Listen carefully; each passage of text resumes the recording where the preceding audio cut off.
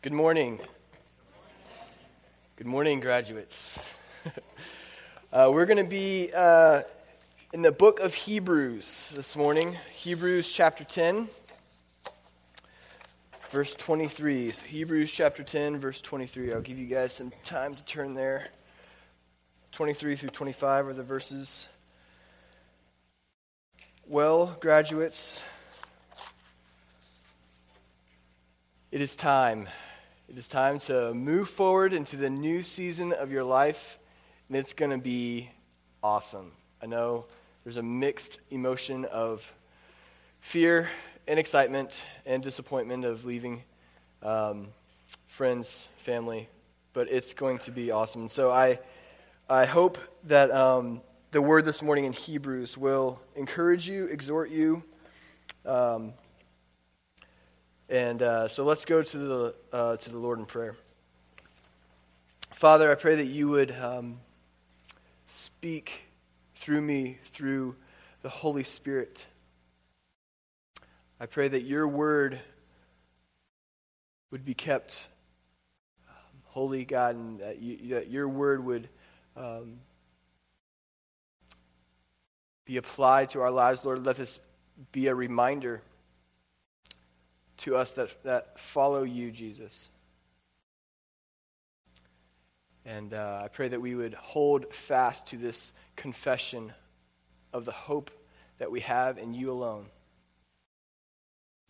We thank you for that. In Jesus' name, amen. Hebrews chapter 10, verse 23 through 25. Let us hold fast the confession of our hope without wavering, for he who promised is faithful.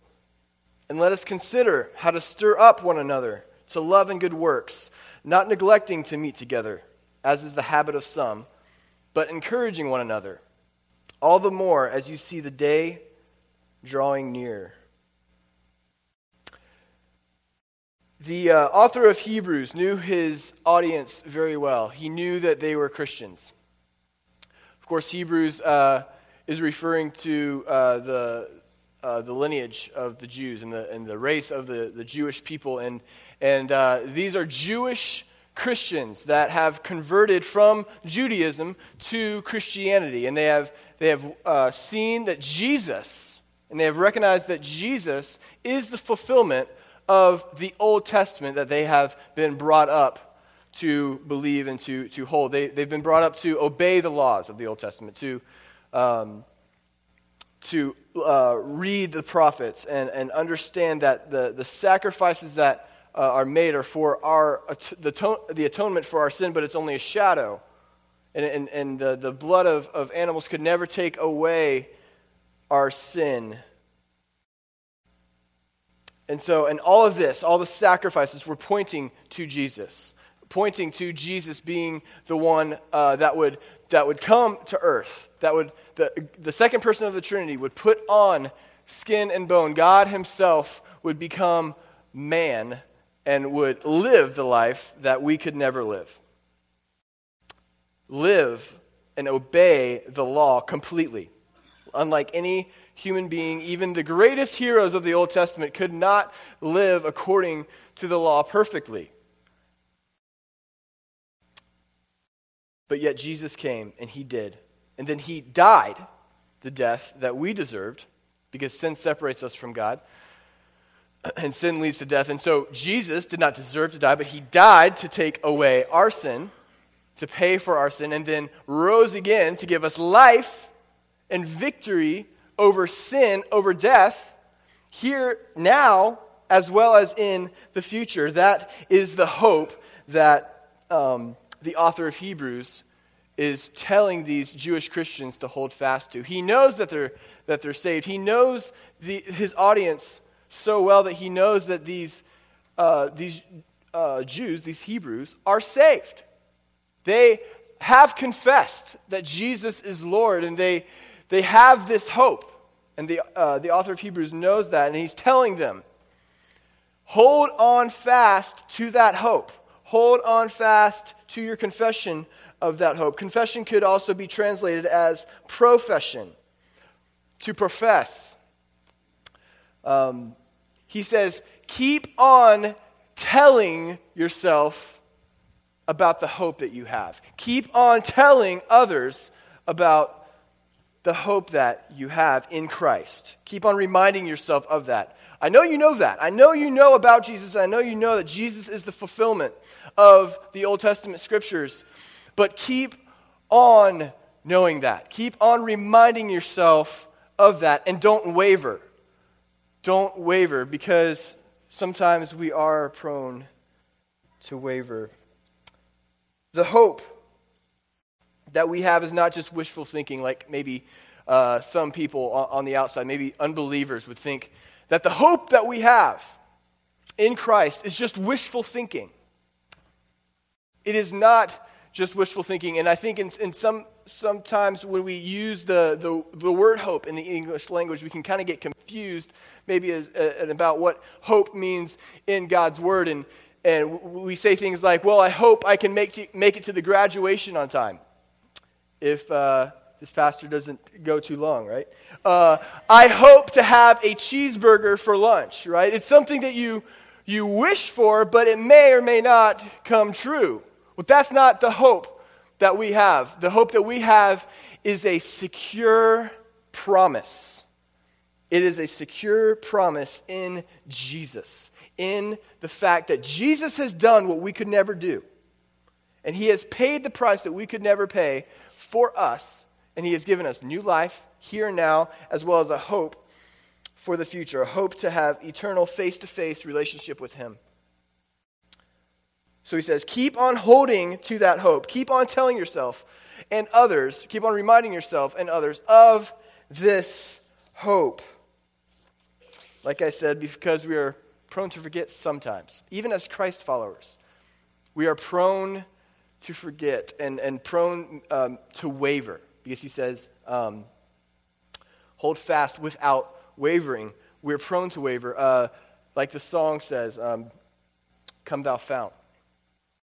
Prone to wander, Lord, I feel it. Prone to leave the God I love, the God that loves me. We are prone to that in our own, by ourselves. By ourselves, we are prone to that. So he says, hold on fast. Those that, in verse 26, the verse after 25 that we just read, in verse 26, there's a warning about living a lifestyle of wavering, or living a lifestyle in sin. And it says, if you continue to live a lifestyle of sin, if you continue to live a lifestyle of wavering, if you start to waver and don't stop, right, and you don't live a lifestyle of following Jesus, that means you don't have saving faith. That means you don't have saving faith. So, those that keep on holding to that hope, keep on doing that, those that keep on doing that, have saving faith. And maybe you think, well, that kind of goes without saying, right? That kind of goes without saying. But there's so many scripture passages in the New Testament and in Hebrews as well, so many verses in Hebrews that warn and exhort Christians, Bible-believing, Christ-following Christians, to keep on going on. And we have a hope to hold on to, and we have salvation only if we hold fast to our confidence. Hebrews 3:6. If we continue in the faith, Colossians 1:23. Hebrews 3:14. If we have been partakers of Christ, if we hold fast to the end. If we confess that we have hope in Christ, we must continue to confess that. We're living in a war. We are living in a war. And God has called us to put on the full armor of God. Right? God has called us to put on the full armor of God. And if you expect to fight a war without any armor, then you will lose. And so we must be take initiative to put on this armor and to keep reminding ourselves of these scriptural truths, even when we don't feel like they may be true. Our feelings can deceive us, right? And so we must keep on that armor of God to defend ourselves against the devil's schemes, because he will.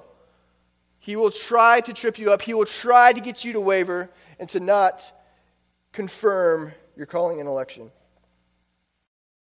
We can't get lazy. We cannot coast in our spiritual walk. We must continue in obedience. So, does this mean that obedience is what saves us? Everybody say, no! No.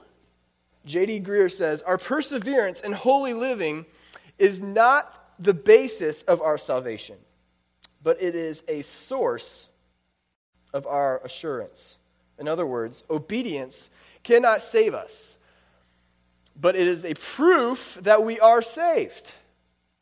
I grew up going to a Christian school. I went to a Christian school starting in kindergarten, and times 2, actually, all the way through 12th grade, all right? So I went to the same Christian school for 14 years, all right? And then I graduated high school and went to a Christian university. And I know many of you that are graduating in this season have gone to a Christian school and are graduating from a Christian school. And if I were to think, or if you were to think, that just because I went to a Christian school, or you went to a Christian school, or you were brought up in a Christian home and brought up in church, and you went to Sunday school, you went to youth group, that now that foundation is built, then you can just kind of coast spiritually and you'll be fine when you go off to this next stage of your life, whether that be college, work, okay? That would be foolish. Don't think that you can just kind of relax now in your faith and think that you will be good. You cannot be lazy in your faith. Remember, we are in a war, and you have to continue putting on the armor of God, reminding yourself of the hope that you have in Christ. I say this because I had a lot of friends, people that I graduated high school with from my Christian school. I would say 95% of them are not walking with the Lord right now. And I went through high school with them. Some of them I went through elementary school and high school with them. And they would profess to know Jesus at that time. They would profess that they were Christ followers. They knew the things to say. They really did. And they looked genuine. They really did. But now they are not following Christ. Now, if obedience is proof, then of our saving faith, and I would say they don't have saving faith. Now does that mean that they could never have saving faith? Well, no. There's still hope. There's still hope for them, because the day of judgment, like we'll talk about here in a second, has not come yet. God's mercies are new with every morning. If there is a new morning, then there is hope for you. There is hope for the wavering Christian. There is hope for the unbeliever that is living a lifestyle of sin to accept Jesus as Lord of their life. There is hope. This is the hope that we're talking about, that the text is talking about this morning. Moving on, the author of Hebrews gives us a reason to hold fast to our hope without wavering. For he who promised is faithful. Or you could say, because. Hold fast to your hope without wavering, because he who promised is faithful. Guys, this is the good news. This is what makes holding on to, this is what should motivate you to hold on to the confession of your hope. This is what should motivate you. God is a promise keeper. God is a promise keeper. The truth is, we're all going to waver sometimes, aren't we? We are all going to waver, and we're all going to kind of mess up, and we're all going to act unloving at some point, even a mature Christ follower, right? We're still being sanctified, but we're all going to waver. And the other side of that coin is when we are faithless, 2 Timothy 2:13 says, when we are faithless, he remains what? Faithful. When we are faithless, he remains faithful. He is a promise keeper. If we confess our sin, he is faithful and just to forgive us our sin. He cannot break his word. If we repent, he will forgive. Our salvation is held fast by Jesus and the Father. Check this verse out. In John 10, verse 28 through 29, Jesus is talking. He says, I give them eternal life, and they will never perish. And no one will snatch them out of my hand. You're in Jesus' hand. My Father, who has given them to me, he's greater than all. And no one is able to snatch them out of my Father's hand. You're in Jesus' hand. You're in the Father's hand. No one is able to snatch you out of their hand. You are loved by Christ. You are loved by the Father. He has loved you first. So if you hold on to the confession of your hope, know that that's not of your own doing. Know that the Father has peeled away the blinders from your own eyes and has made you see that your need for a Savior. See your need for Jesus. He is the one that has reached out to you first. So of course he's going to keep you. Of course he's going to hold you in his hand. So let that be the reason, guys. If Jesus holds on to us without wavering, then let's hold on to Jesus without wavering. He's never going to waver. He's always going to hold on to us if we believe, if we follow him. He is always going to hold on to us. So let's hold on to him. Man, let that be the reason, and let that be an encouragement to you to hold on to Christ. Verse 24, and let us consider how to stir up one another to love and good works. To stir up one another. Have you ever heard someone say, man, you're really pushing my buttons, aren't you? You just know exactly which buttons to push, and you're pushing all of them. Have you ever, maybe you've said that before. Have you ever heard someone say that, or have you said that before? Is that a good thing, or is that a bad thing, usually, when you say that?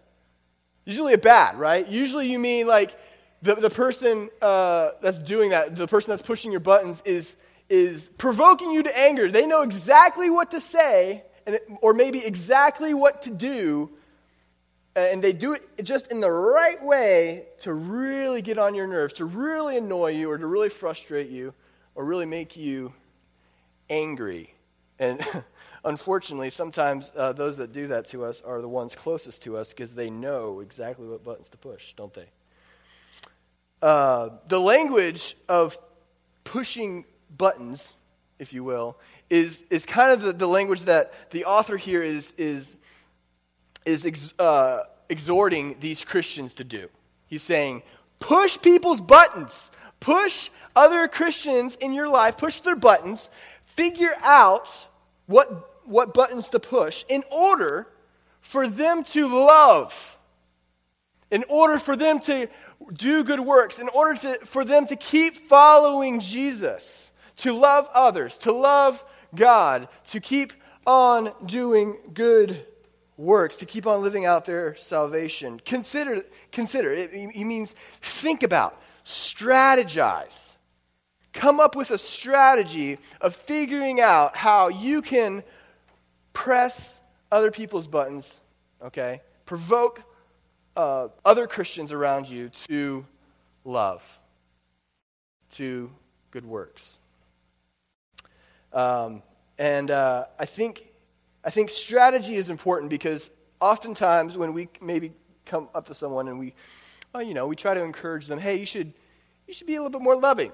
Hey, you kind of lack this area of good works. Maybe you lack, whatever it is, right? And so we come up to someone and say that, and What's their reaction naturally going to be? What would our reaction naturally be? Well, who do you think you are? Why are you telling me to do that? Do you think you're some holy person that has everything together? I think the author is challenging us to strategize, to think, to consider, because sometimes it's hard. Sometimes it's hard to provoke one another in a loving way, and in a way that would be Christ-like, and in a way where they would actually listen to what you would have to say. But he's calling us to provoke, to make it their desire to love, to make it their passion to keep on keeping on, to keep on doing good works. How can you make it their idea almost, right? And so some examples, some practical maybe examples of that is to really show that you care about that person, right? Really show that you care. Maybe they're relational, so maybe take them out to coffee or eat a meal with them and show that you care. Have a relationship with them. If it's maybe, a lot of guys, not all guys, but a lot of guys like to do sports and activities and things, and that's how you can connect with other guys. And so maybe go play sports, or I like to play ping pong, play ping pong with someone, go shoot guns with someone, and care about them and do things that they enjoy doing and encourage them in what they're doing right.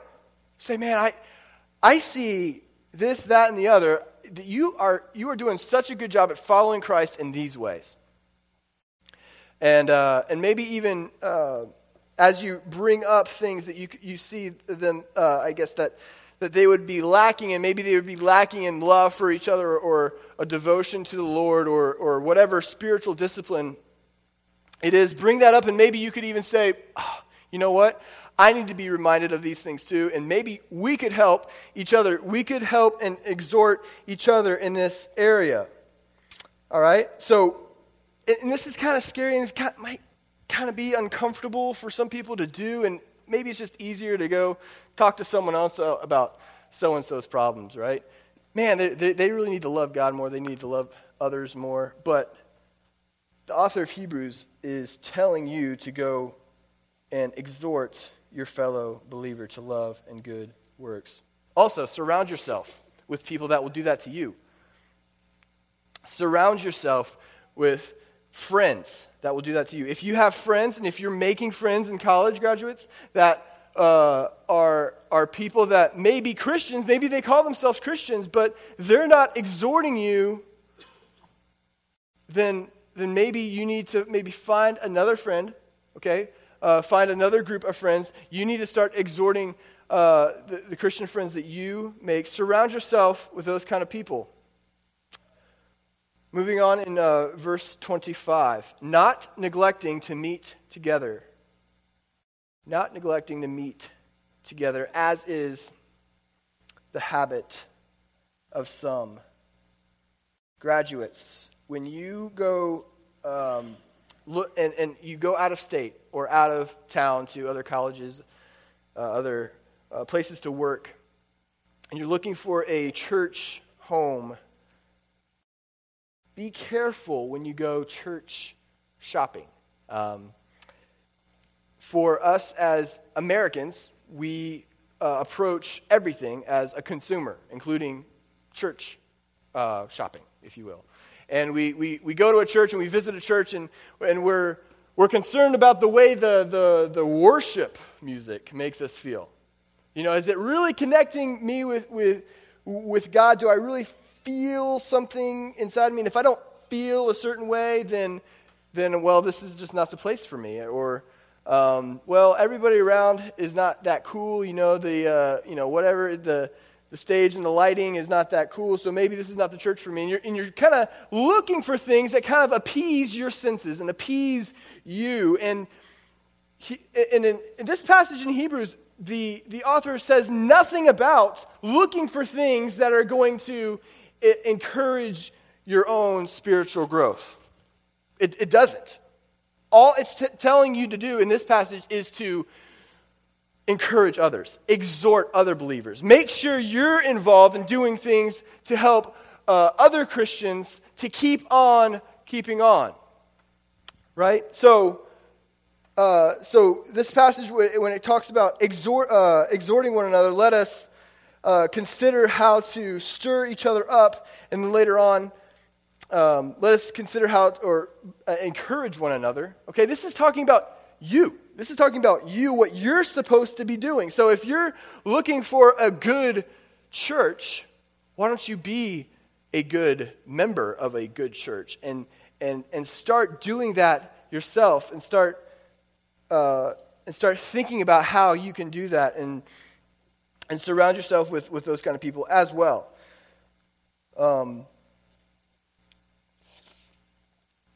Going to church is not about what you can get out of it, right?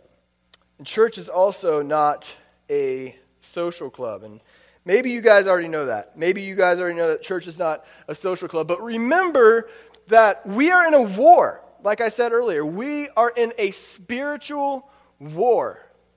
And when we approach church as something that we can just kind of feel good about and sit back and be served, then we're not being proactive in this war that we're in. God has made each and every one of us a member of the church body. Like Paul talks about, he calls each person a member of the body, like a hand or a foot or an eye, right? And so each and every one of you is a particular member. Each and every one of you has certain giftings, a certain skill set. Maybe you don't know how that fits in with serving in the church, but it does. Okay? And I would encourage you, as you go to other churches, maybe you stay here in the church, consider how you would serve. How you would serve in different ministries. Maybe it's youth ministry. Maybe it's children's ministry. Maybe it's the worship music ministry. But consider things of how you can get involved and do. Remember, we're in a war. We got to get up. We got to stand up and start doing and start encouraging one another, start serving one another. And we should not neglect going to church. The church will always need you, and you will always need the church. It's not, you're going to get out what you put in. You're going to get out what you put in. Some have chosen to make a habit out of not going to church. This is what this passage is saying. Some have made it a habit of not going to church. Well, I don't need to go to church. I'm mature. I'm a mature Christian. I don't need to involve myself with church. Discipline yourself to go to church. You need the church. And the church needs you. Don't be a bedside Baptist. That was a joke. Anyway, moving on. So it says, not neglecting to meet together, as is the habit of some, but encouraging one another.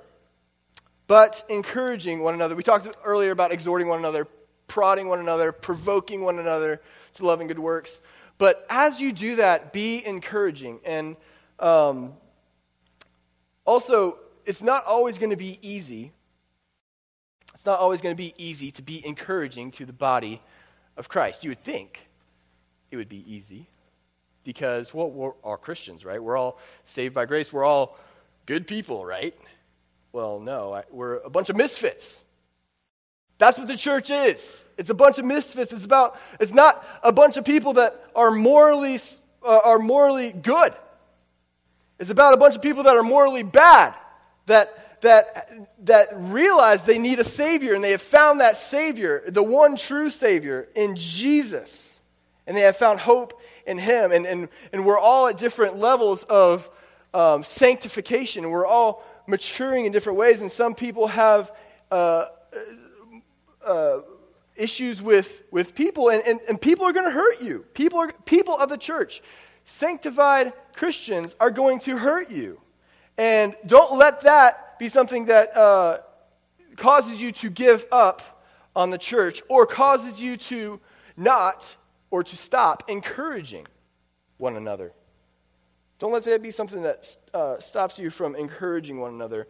Be Jesus.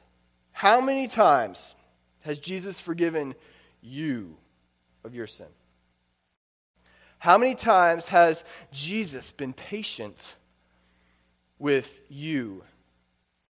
How many times has Jesus encouraged you? Think about that. And when others are, even of the body of Christ, when others, you don't feel like, when you feel like they're hurting you and that you just want to avoid them, don't avoid them. Be Jesus. Forgive them. Be patient with them. Encourage them. Be Jesus. We're called Christians, right? What does Christian mean? You guys know? Little Christ, right? We're supposed to be like Christ, little Christ, to the people around us, to other Christians, especially, and also to the world. And like I said earlier, as you exhort, encourage. Let it be done in love. Let everything you do be done in love, even exhorting. Remember, don't point out a speck in someone else's eye when you have a plank in your own, right? Be gentle, be encouraging, be comforting to those around you. Because, the last point, the day of salvation and the day of judgment is near. And as you see the day of salvation and the day of judgment drawing even nearer by the day, by the second, let this be a reminder that you need to continue to encourage. We are one day closer than we were yesterday to the day of judgment. And like I said, God's mercies are new every morning. Every morning, every day that the sun rises is a new day of grace and of mercy. Let that encourage you that judgment has not come yet. Think about people that you can share your hope with, that you can confess and profess your hope in Jesus with. Also, the day of salvation is the same day. So what will be the day of judgments for some will be the day of salvation for those that believe and follow Christ. So, encourage one another. You're going to be spending eternity with them, so don't avoid them. Don't avoid them. Continue to meet together. Continue to gather together, even if you might not like them, and even if they may hurt you. Continue to encourage. Continue to be Jesus, because that's what we're going to be doing in eternity. We're going to be gathering together. We're going to be with each other, with Jesus. And our glorification will be complete.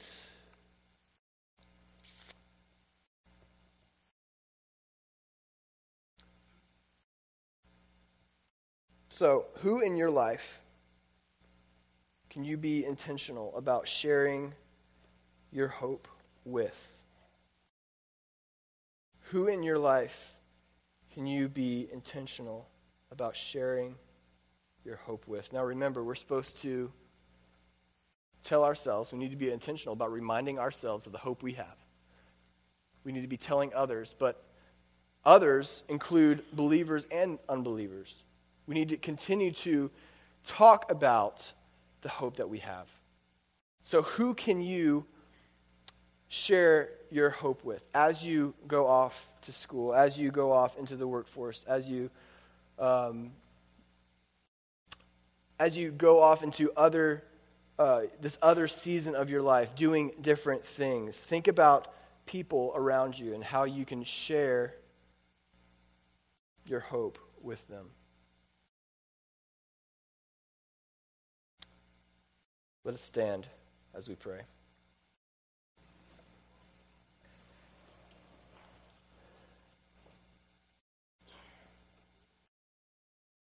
Father, we thank you again for the hope that we have in Christ Jesus. The hope that you will never let us go and that you hold fast to us. So let us hold fast to you, Jesus.